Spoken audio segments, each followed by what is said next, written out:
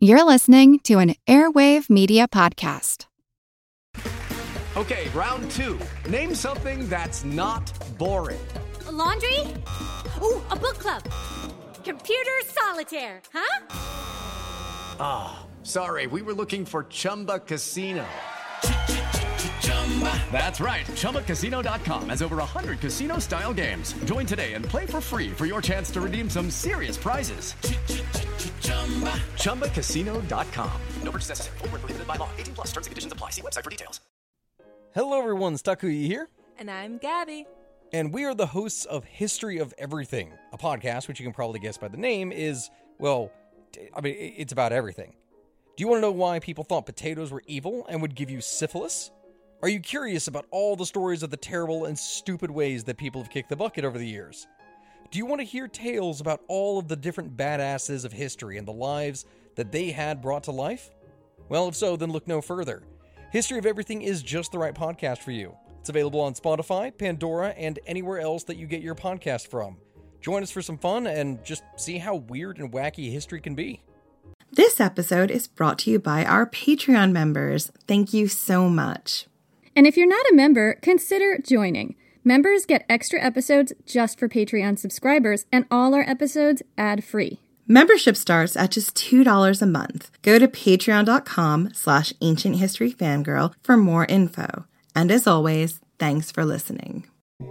I grind you down, Rome, with my bare hands. Give up your weapons and hide.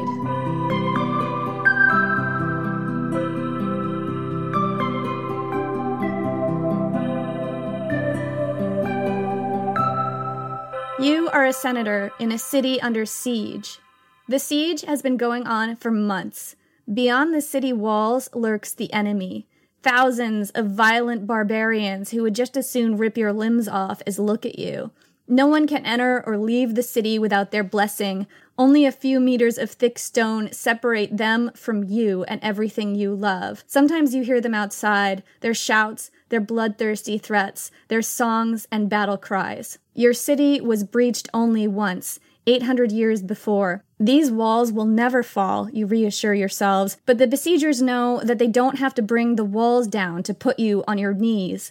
Your wealth and your rank do not protect you from starvation. When hunger stalks the streets, you suffer along with the poorest. Finally, the great barbarian leader is ready to negotiate. You and your fellow senators leave the city under heavy escort, pass through a camp of mud and chaos. The barbarian leader receives you in his tent. He has ravaged the countryside over and over, led hundreds of thousands in murder and pillaging. Wherever he walks, he trails destruction and death in his wake. He wears the scarlet cloak of the Roman military and torques that signify his rank as a Gothic king. His hair is long, and his mustache is fearsome. He speaks better Latin than you do. He brushes aside your attempt to negotiate. He has only one price, and it's everything you have, everything of value in your entire city, and every barbarian slave. You try to appeal to his reason and his compassion. Nothing works. Finally, you plead, "If such, O king, are your demands, what do you intend to leave us?" "Your lives," Alaric replies. On August 24th, 410 AD, Alaric and the Visigoths sacked the city of Rome. Before he sacked it, he starved it. Before that, he went toe-to-toe with the Roman Empire for 15 years, uniting disparate tribes, holding a people together, and achieving more against Rome than any barbarian leader before him. He didn't get what he wanted, but some would argue he achieved far more than he aimed to. This is his story. I'm Jenny Williamson. And I'm Jen McMenemy. And this is Ancient History Fangirl. So Jen, I'm going to start us off with this quote. I love this quote, and I'm going to see if I can handle the Latin, okay? All right. Remember, my Latin is now God, I haven't done Latin since high school, so I probably can't help you. Tetero Roma manu nuda date tela latete. I grind you down, Rome, with my bare hands. Give up your weapons and hide. Wow, that is chilling, Jenny. Where did you come up with that quote from? So one of my oldest friends is a Latin teacher, and several years ago, she was hanging out at my parents' house in Vermont, and she wrote this quote down for me. I have this memory of her scribbling it on a napkin, although she might remember it differently. And this quote, she told me it was Alaric of the Visigoths, the person who sacked Rome, and I was completely just... Wait. Hold on. Alaric of the Visigoths, as in Jenny Williamson's historical boyfriend. Are we going to do an Alaric of the Visigoths episode? That's what this is. This is the actual Alaric of the Visigoths episode. All right, guys, get ready. It's going to be fangirl city in here. So my friend Minette introduced me to Alaric. She scribbled this quote down on like a napkin or something, but it just started this years-long obsession for me. It was so vivid, and I feel like most people know that Rome got sacked toward the end of the empire, and a few people know that the people who did it were the Visigoths, because that sounds really badass. And of that few, maybe a fraction know that their leader was a man named Alaric, but to a lot of people, he's just a footnote in history, you know, not like a towering name like Caesar or Augustus or Spartacus or one of those really recognizable names from ancient Rome. And here's the thing, he should be, because he's so fascinating. I mean, he really is fascinating, Jenny. I didn't know anything about him until you introduced me to your historical boyfriend. Holy Hannah in a hoop skirt, his life was amazing. His life was fascinating. As soon as Minette wrote this down, I was just completely hooked, and I just started to read more about him, and every time I read about him, he just completely leaped off the page, and he had some really interesting quotes, and I kind of scattered them throughout, like he was very quotable, and he just had such a strong personality just reading about him. You know how you meet somebody sometimes, and you feel like, oh my gosh, who are you? I have to know you. That's totally how I felt about Alaric. Yeah, I feel like if poor Alaric was alive right now, you would totally be a stalker. No, I've been stalking him through time. Alaric was a king without a kingdom. He kept together a people caught between a rock and a hard place, the Huns on one side and the Romans on the other. His kingship was an elected position. He had to persuade, not command, and he must have been super good at it because he lost all the time, but people still followed him. Alaric was a super complicated person. He was an enemy of Rome, but he was also a big fan, and some would say that he didn't actually want to sack the city. He just found himself in a position where not sacking it was not an option. And I have been dying to tell this story. In fact, Alaric's episode was the first one that I researched for this podcast. I think we can safely say Alaric is the reason we have this podcast. Yeah, I think that's probably true because I imagined having an episode called Stuff Alaric Said. She did, and I was like, well, I think there are probably other people besides me who'd be interested in hearing Alaric's story. And here we are, guys. Strap in, here we go. Alaric I was most likely born on an island at the mouth of the Danube called Puce Island, sometime between 370 and 375. It is located in present-day Romania, and the name comes from the ancient Greek word that means pine tree. He was a member of an ancient Gothic royal family, the Balthi, from the Cervenghi Goths. The name means either the bold men or the bald man, depending on who you ask. Not a lot is known about his childhood. Who his father was is up for debate, although it was probably one of several known Cervenghi chiefs. But, based on where and when he was born, he probably lived through the Gothic War, which took place between 376 and 382. For the entirety of Alaric's life, his people were being ground to a pulp between two opposing, more powerful forces, the Huns and the Romans. This was the engine that drove him to eventually sack Rome, that and his own slighted ambitions.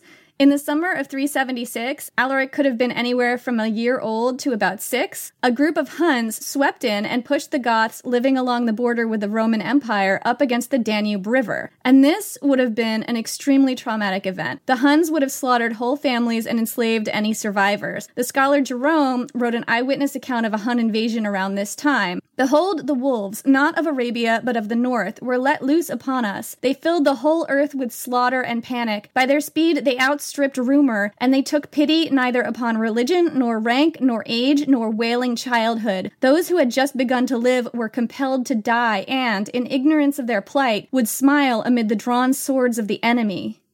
Wow. So, fleeing that brutality, between 90,000 and 200,000 Gothic families, warriors, women, children, the elderly, were pushed up against the Danube River at the border of the Roman Empire at the time, seeking refuge. This was a problem and an opportunity for the Roman Empire. A problem because suddenly hundreds of thousands of nominally friendly, possibly hostile refugees were now inside the empire's borders, many of them armed men. But if they could be pacified, the empire could conscript the men into the army, and the existing Roman army was already overtaxed. What it needed, Jenny, was manpower. So, the Emperor Valens gave permission for the Goths to settle inside the empire. They were ferried across in hollowed-out tree trunks and other makeshift boats. 90 to 200,000 people ferried across a high, rushing river swollen from rain in hollow logs. Unsurprisingly, a lot of people drowned. I mean, that's insane. I know. Can you imagine the chaos? No, I just can't imagine getting... First off, I can't imagine,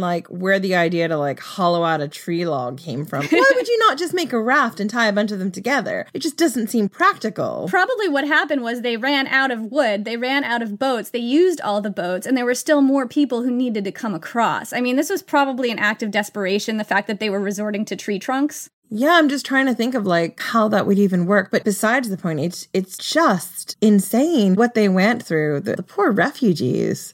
Right, because they'd already been attacked by the Huns, and these were the survivors from that. Yeah, and they had nowhere else to go. I mean, they had to make some sort of uneasy peace with the Roman Empire. Otherwise, there literally would be nowhere for them to go. They couldn't go back. The Huns had taken everything they had.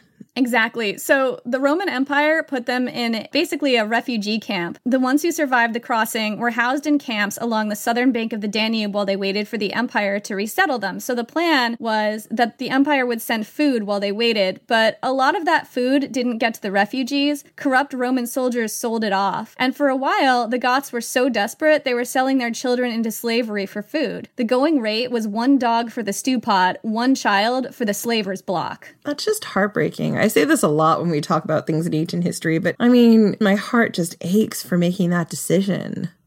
Step into the world of power, loyalty, and luck. I'm gonna make him an offer he can't refuse. With family, cannolis, and spins mean everything. Now, you wanna get mixed up in the family business. Introducing The Godfather at ChumbaCasino.com. Test your luck in the shadowy world of The Godfather slot. Someday, I will call upon you to do a service for me. Play The Godfather, now at ChumbaCasino.com. Welcome to the family. No purchase necessary. VGW Group. Void where prohibited by law. 18 plus. Terms and conditions apply.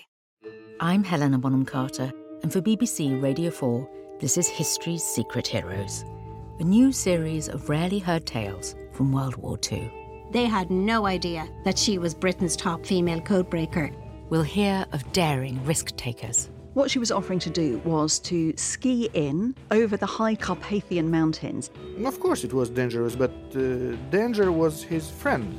Subscribe to History's Secret Heroes wherever you get your podcasts.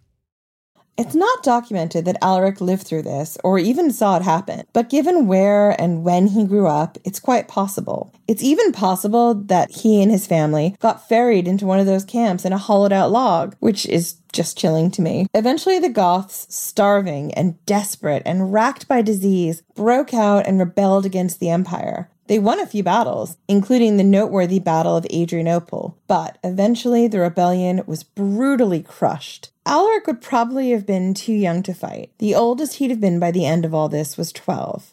But if he saw it happen, no doubt he'd have grown up with a very keen sense of justice and maybe a chip on his shoulder against the empire. I mean, this reminds me, Jenny, of Hannibal Barca and his papa, remember? Yeah, totally. Alaric first appears in history as a Foederati leader. The Foederati were groups of tribal allies recruited to flesh out the Roman army. They fought according to their own customs and followed their own leaders, but under Roman authority. Alaric led a group of Foederati under the general Gaius, also a Goth. He would have been in his early or mid-20s by then. And just to give you some background on the Roman Empire during Alaric's time, everyone was a Christian by now. The Emperor Theodosius I, who was emperor in the beginning of Alaric's career, made Nicene Christianity the state religion. Alaric was also a Christian, an Arian Christian. The difference is that Nicene Christians believe that Jesus was more or less equal to God, and Arians believe he was kind of number 2 in rank. This might sound like a small detail, but Nicene and Arian Christians argued, exiled each other's bishops, and tried to forcibly convert each other. So it was a big deal to the people at the time.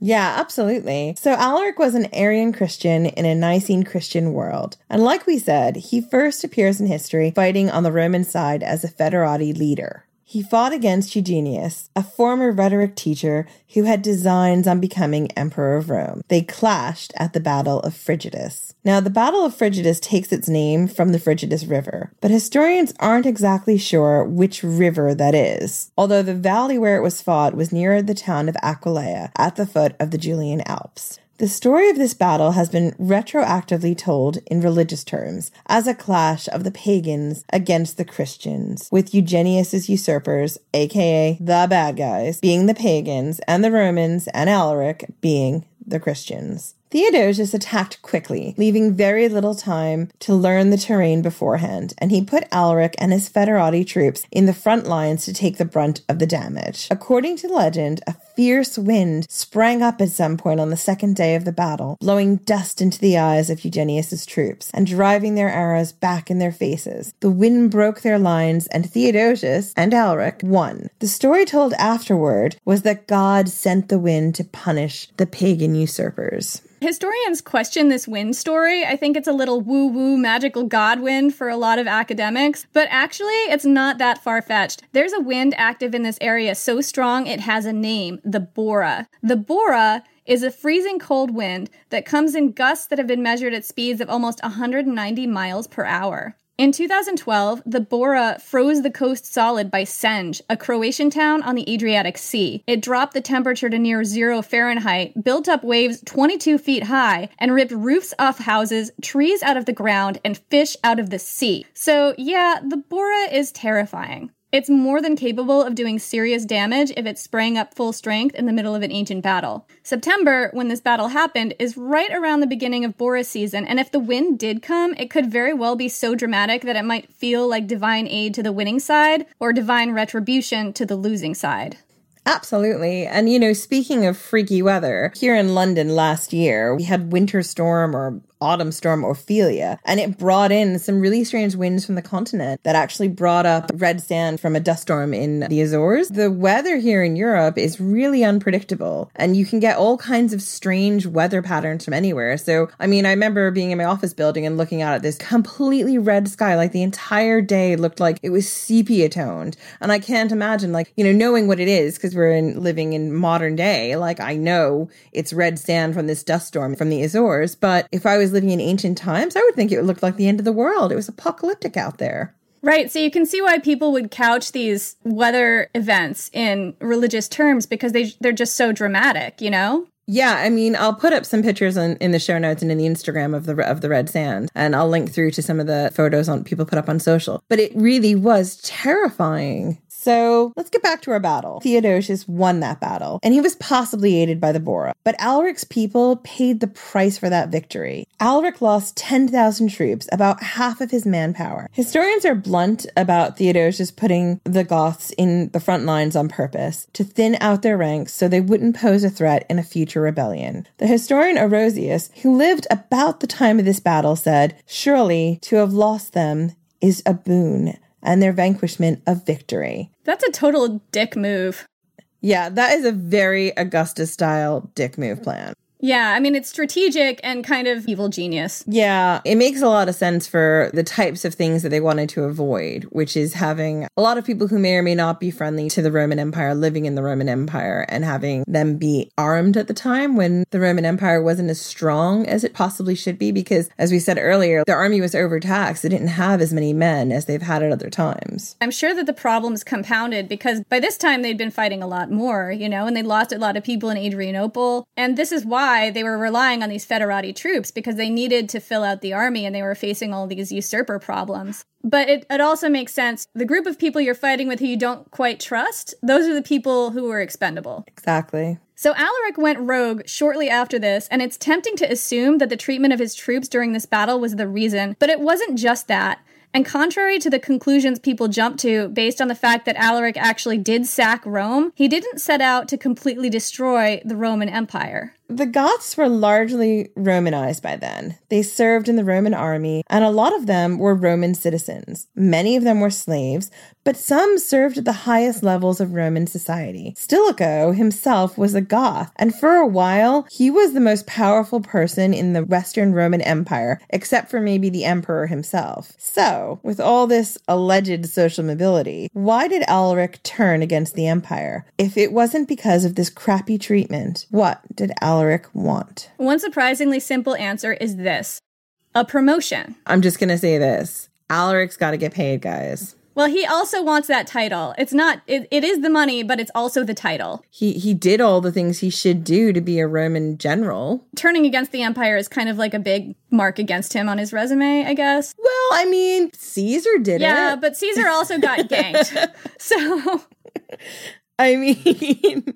This is also true. As much as Alaric was an enemy of Rome, he was also a huge fan. He was obsessed with the empire's golden age and made his followers call him by the Latinized version of his name, Alaricus. And he was very status conscious. He was especially peeved that his direct superior in the Roman army, Gainus, was also a Goth, but didn't come from a royal Gothic family line like Alaric did, and Alaric derisively called him a man of no lineage. Having someone he saw as a Gothic commoner giving him orders was probably a slap in the face. Frequently over subsequent years, Alaric's demands would include a generalship in the Roman army proper, not as an auxiliary leader. It isn't clear whether he really wanted this for himself or whether this was tactical. For instance, having an official role within the Roman army may have been a way for Alaric to keep his followers together and protected, rather than scattered to conscription and slavery, as so often happened to Goths who signed treaties with the empire. We can't really know for sure, but ultimately, Alaric's reasons could have included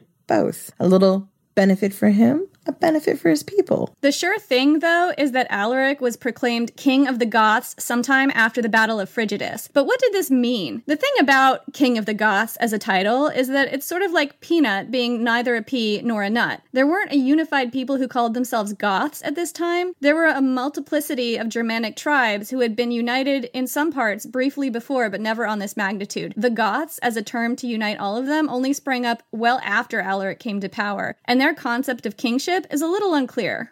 In Alaric's case, it appears to have been an elected position. Alaric was probably chosen from among the elite families of the Trevengi, the tribe he would identify himself as, rather than Gothic, because as we've already said, most Gothic peoples went more by a tribe affiliation than by the term Gothic. I mean, possibly because Gothic was a term that the Romans gave them anyway. So some accounts say he would have been raised on a shield when he was made king. That's the only detail we have about how this happened, but I really love the idea of him just being held up crowd surfing on a shield, don't you? Yeah, it's pretty awesome. Alaric, made king by crowd surfing on a shield. Shield crowd surfing Alaric. I'm picturing it right now. Can you see it right now? I can see it right now. I'm using my imagination.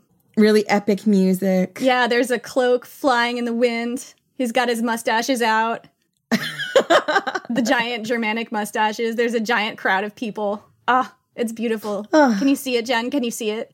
I can see it. I'm just taking this moment to fangirl, guys. Hang on. And back. It was a beautiful moment. Thank you for sharing that with me. And thank you for sharing it with us. Always.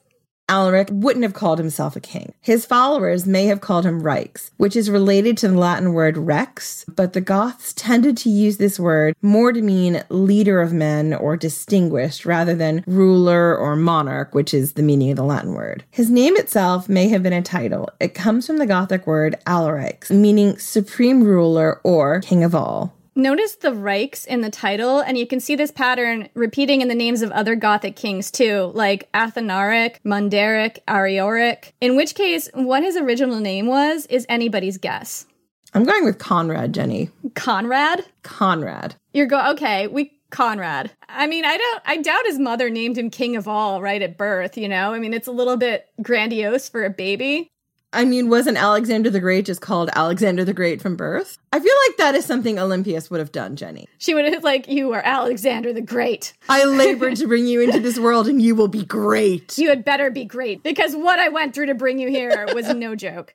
After Alaric turned against the empire, if you lived in parts of Greece, northern Italy, or the Balkans, his army would be like an act of God, an unpredictable disaster that swept through your region periodically, ruining everything you built and causing untold havoc. His forces murdered and pillaged, burned and destroyed, and city walls were not much protection. The historian Ammianus, writing about the Goths ravaging Thrace, gives us a pretty good sense of what this must have been like, probably gathered from eyewitnesses. Quote, "Nothing that was not inaccessible remained untouched. For without distinction of age or sex, all places were ablaze with slaughter and great fires. Babies were torn from the very breasts of their mothers and slain. Matrons and widows whose husbands had been killed before their eyes were carried off. Boys of tender or adult age were dragged away over the dead bodies of their parents. Many older men, lamenting that they had lived long enough after losing their possessions and their beautiful women, were led into exile with their arms pinioned behind their backs, weeping over the glowing ashes of their ancestral homes.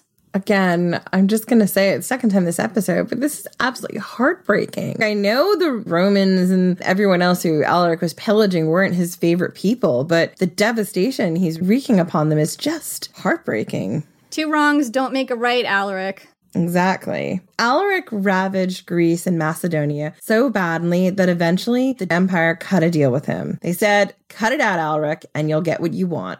A legitimate position in the Roman hierarchy. His title was Supreme Sacer of Thrace and Director of Public Relations for the Gothic people. I'm sorry, Jenny. I mean Magister Militum of Illyricum, essentially raising him to Stilicho's rank in the East. The title matters, right? He wants to be Senior Publicity Director. And right now, he's just the publicity executive, and that's not cool. The guy who's Senior Publicity Director has no lineage, and that is just a slap in the face. And this concession also brought Alaric and his followers in charge of maintaining law and order in a region they'd just done pillaging through. These people were about as popular as the clap.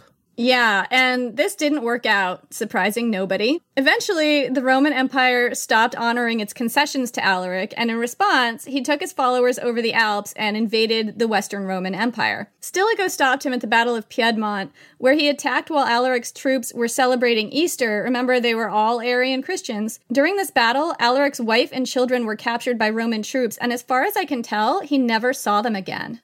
So, incidentally, an important thing to think about here was that Alaric's army wasn't an army in the way we think about it today. A bunch of organized professional soldiers. Alaric was a king without a kingdom, and whole families followed his warriors into battle. His army was most likely made up of thousands of fighting men, trailed by large numbers of women and children. I mean, again, this reminds me a lot of Spartacus's army. Yeah, did he have a lot of civilians following him around? He did. He had a lot of freed slaves. Yeah, and we were talking about this before, about how if he doesn't have anywhere for his people to be, possibly the safest place is with his army, because where are they going to settle? They're running from the Huns already, and they don't have a secure place in the Roman Empire. Maybe the safest place for them to be is on the move with this army.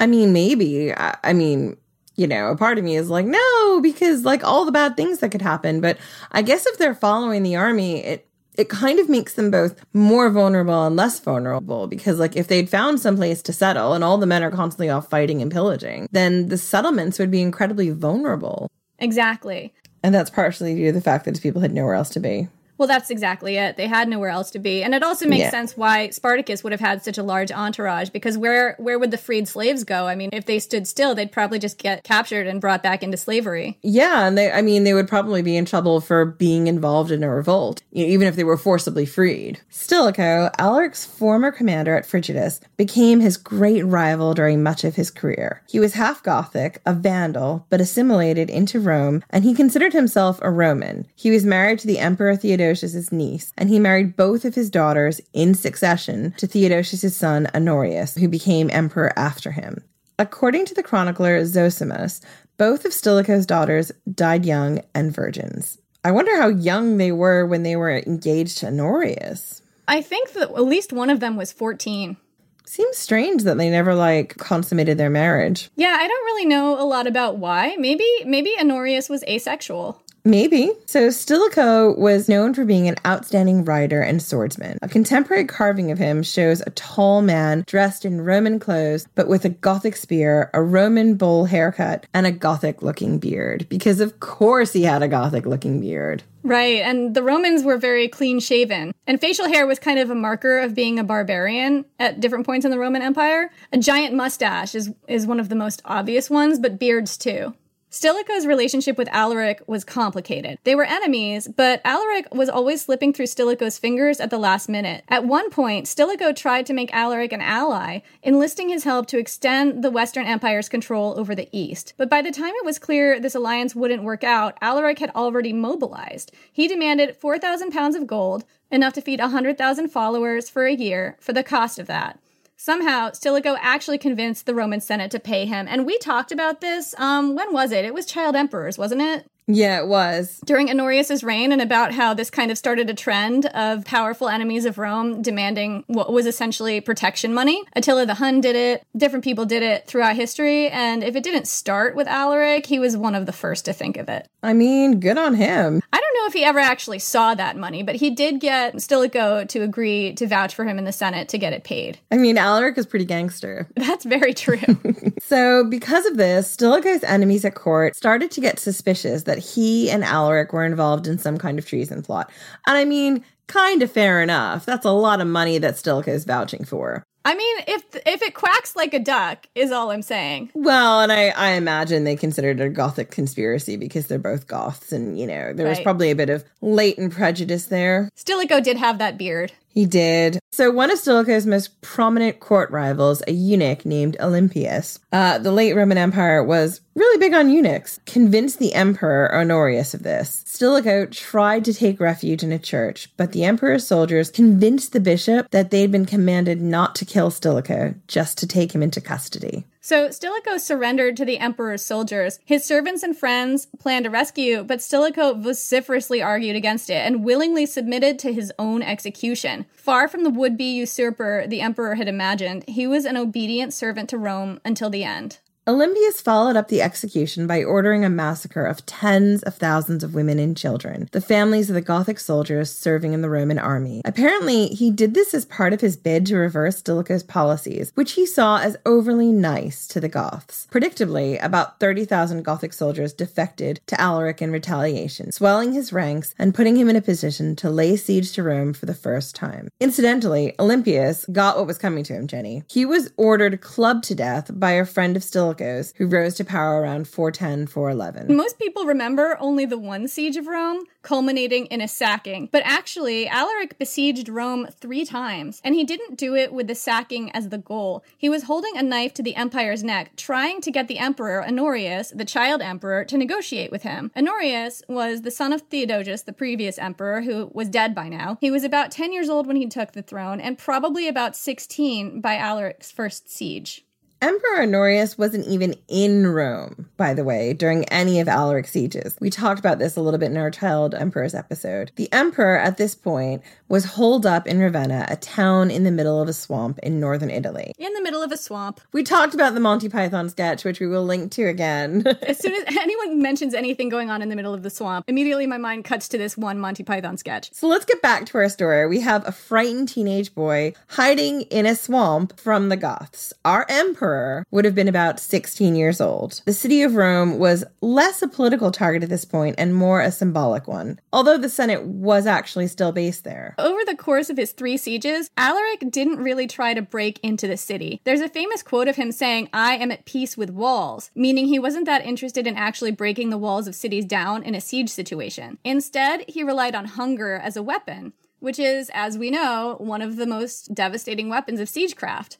He blocked all food going into the city, forcing the starving citizens to pay and pay. Senate ambassadors tried to frighten him off by telling him that the numerous desperate citizens might pose a threat, and Alaric apparently busted a gut at this and said, "The thicker the hay, the easier mode." I mean, man, Jenny, that is some boyfriend. I just think he's so great. I'm in love.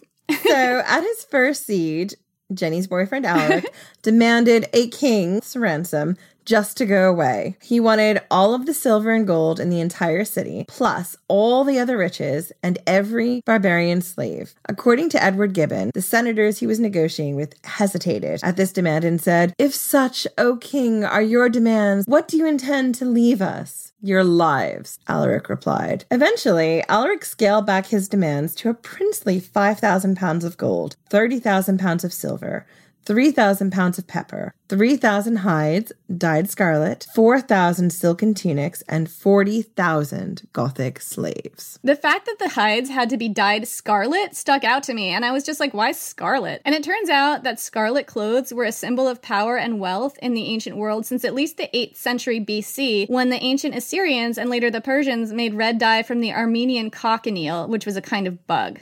Yeah, and I think it was quite an arduous process to do, and that's why it cost so much money to get things dyed scarlet. Right. So the Romans got their affinity for red-colored clothes from the Persians, as Jenny said, one of their great enemies. But the Romans were always appropriating things from their enemies. You know how the Carthaginians, what they did best was hire outside help, and I think one of the things that the Romans did best was appropriate.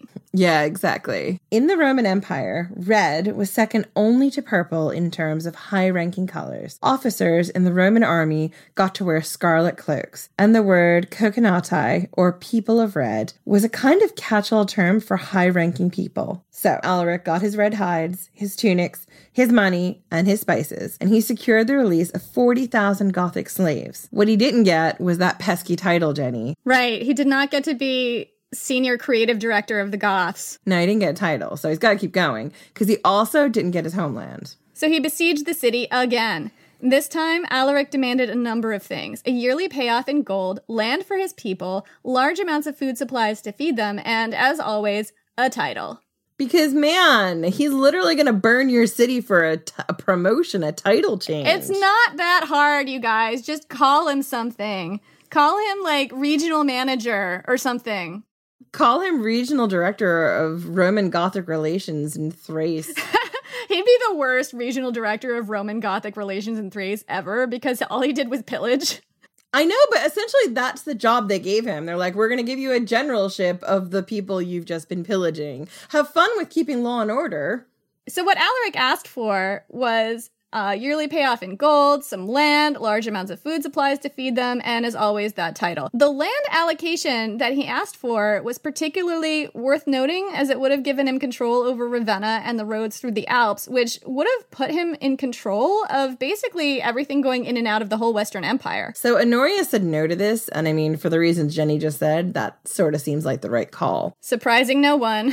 Yeah, this surprised no one. But Alaric did a surprising thing. He significantly scaled back his demands, asking only for some land in a politically insignificant place and as much corn as the Romans felt like giving him.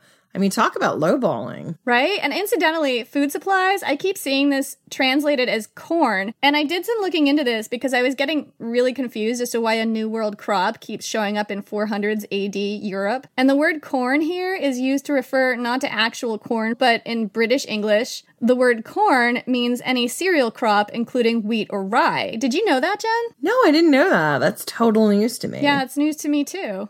Can live in a country for over a decade and still not know all the things. All the Britishisms. All the Britishisms. I get new ones every day. I like it. Yeah. It's not clear why Alaric scaled back his demands so much. Chances are that he was under pressure from his own chieftains to strike a deal. His people were bored and hungry and impatient for an opportunity to plunder. The land around Rome was probably ravaged, and food was likely running out for the invaders as well as the besieged. It was clear that Alaric wanted this to work. For whatever reason, though, Honorius said no to this too. So this is around the point when Alaric just got fed right up and went and sacked Rome.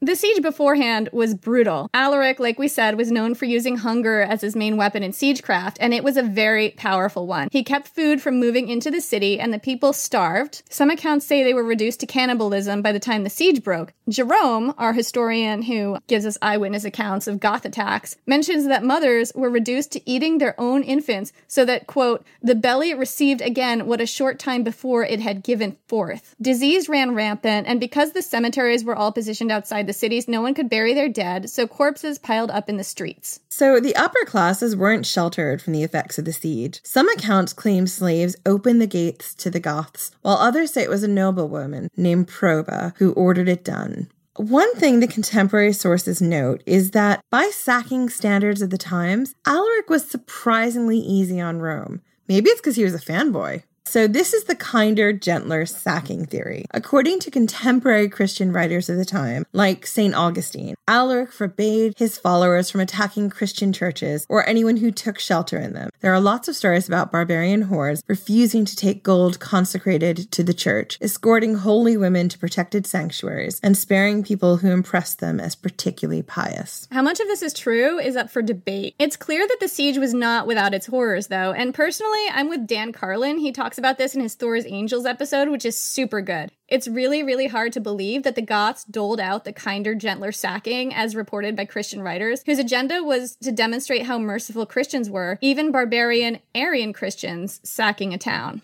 Moorhead and Studdard, in AD 410, the year that shook Rome, point out that these early Christian theologians had worked themselves into a logical knot. As the thinking went, the fact that the Goths were Christian meant that the sacking had to be God's will. It also messed with the idea that Christianity was a merciful religion. Telling the story of Christians participating in a brutal sacking is bad press for the religion, so the chroniclers had an incentive to tell the story of a kinder, gentler sacking, to essentially make Christianity look good. And you know, Jenny, this reminds me a lot of, do you remember Agora when we watched the film Agora? There's a really good movie, Jenny and I watched it a couple of years ago, called Agora, which is about Hypatia, who's a brilliant female mathematician in Alexandria. And the film leads up to the point where the Christians burn the library at Alexandria. And I didn't know that the Christians burned the library of Alexandria. It was a total surprise to me. I grew up in a very Christian household. And you can see how through history, or at least the history I was taught as a kid, it kind of got glossed over. The fact that like Christians were sacking civilized cities. You can see the same thing with this wanting to present it as a gentler siege, when actually what you had going on was a massive culture clash. I think the interesting point here is how unstable Christianity was in its early days. And I don't really know that much about early Christian history, except for the stuff I've learned about kind of tangentially through learning about Rome. But it does seem like at this time, Christianity would have been in a vital point in its history, and they're trying to build it up as a religion that does things differently, you know, and to have a bunch of Christians sacking one of the most quote-unquote civilized cities of the ancient world, that doesn't look good for Christianity if you're trying to interpret it from some kind of religious perspective. So I can see why everyone was kind of desperate to spin it a certain way. So there's actually both historical and archaeological evidence that the sacking was not quite this kind and gentle, though. Archaeologists found coins in the Roman Forum from the same year as the siege melted into the floor from a fire. And Edward Gibbon describes the sacking this way. A cruel slaughter was made of the Romans, and the streets of the city were filled with dead bodies, which remained without burial during the general consternation. The despair of the citizens was sometimes converted into fury, and whenever the barbarians were provoked by opposition, they extended the promiscuous massacre to the feeble, the innocent, and the helpless. At their entrance through the Salarian Gate, they fired the adjacent houses to guide their march, and to distract the attention of the citizens. The flames, which encountered no obstacle in the disorder of the night, consumed many private and public buildings. And that sounds like a more realistic picture. The sack started on the 24th of August, 410, and it lasted only 3 to 6 days, depending on the source. Alaric had to sack Rome. His followers were impatient and hungry, and he had to bring them some reward. It was what they'd been holding out for. Remember, Alaric's kingship was one of persuasion, not tyranny. And if the empire wouldn't meet their demands, then they had to take their own payment out of its hide. But the sacking wasn't exactly a Gothic victory. Alaric's next bid was to get his troops across the sea to Africa, there to cut off the grain supply to the entire Roman peninsula. A storm sank many of his ships, killing a large percentage of his army, and shortly afterward, Alaric died of fever. According to legend, when Alaric died, his followers diverted a river and buried him in a riverbed with all his gold, and then rerouted the river back so that it could never be found. The captive slaves who did this work were killed, so no one would ever learn the secret location of Alaric's tomb. So is that true? It's kind of hard to say. We know that Alaric died near Cosenza in southern Italy. We know that his followers were deeply upset by his death, and his grave has never been found. The tradition of killing wives, concubines, attendants, and members of the court when a ruler dies isn't that unusual in the ancient world. It happened in places like Mesopotamia, ancient China, Egypt, and many other places in the world, although most of the accounts I found were from thousands of years before Alaric's time. But I didn't find any actual archaeological evidence of this diverting the river, killing the gravediggers routine happening elsewhere in ancient Gothic society. The only other mention of a similar burial I found was that of Attila the Hun, who was supposedly buried in the bed of the Tisa River 43 years later, and the truth of his burial story is also disputed, and his grave was also never found. Alaric's sacking of Rome did not get him what he wanted. He never got that homeland for his people. He never got that title. Isn't that the worst? Still, it was the first time Rome fell to an invader in 800 years. It didn't put the nail in the coffin of the Roman Empire. By some accounts, it never really died. but it's considered an important milestone in the Empire's long fall.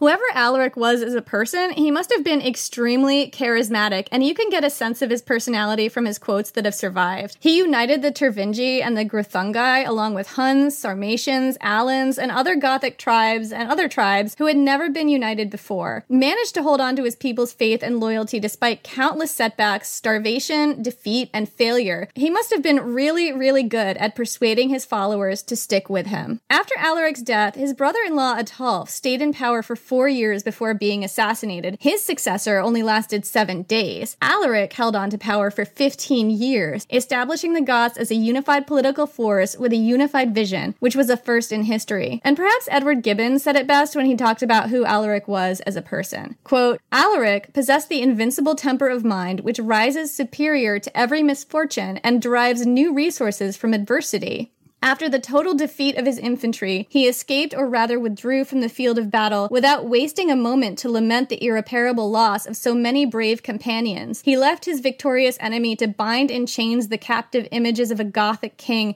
and boldly resolved to break through the unguarded passes of the Apennine, to spread desolation over the fruitful face of Tuscany, and to conquer or die before the gates of Rome. That's it for today. Thanks for listening. We'll be back in 2 weeks' time with, I'm going to give you a spoiler, guys. It's a romance from the fall of Rome. In the meantime, you can follow us on Twitter at AncientHistFan or on Instagram and Facebook at Ancient History Fangirl. You can also find our podcast on iTunes, Stitcher, Google Play, SoundCloud, and lots of other places where podcasts congregate. Don't forget to subscribe, and if the urge strikes you, we'd love it if you'd rate us and leave us a review. It helps us get seen. And if you want to support what we do, we have a way for you to do that. Go to our website, ancienthistoryfangirl.com, and click on the button at the bottom left corner of the homepage that says Buy Us a Latte. Your support will help us pay for things like hosting expenses, better sound, research materials, and yes, caffeinated beverages. So we can stay up all night researching, writing, recording, and editing. And that's not an exaggeration. No, it's really not. It's really not. I mean... This is a labor of absolute love to bring this to you. Such a labor of love. Your support is so much appreciated, and every little bit helps. Thank you so much.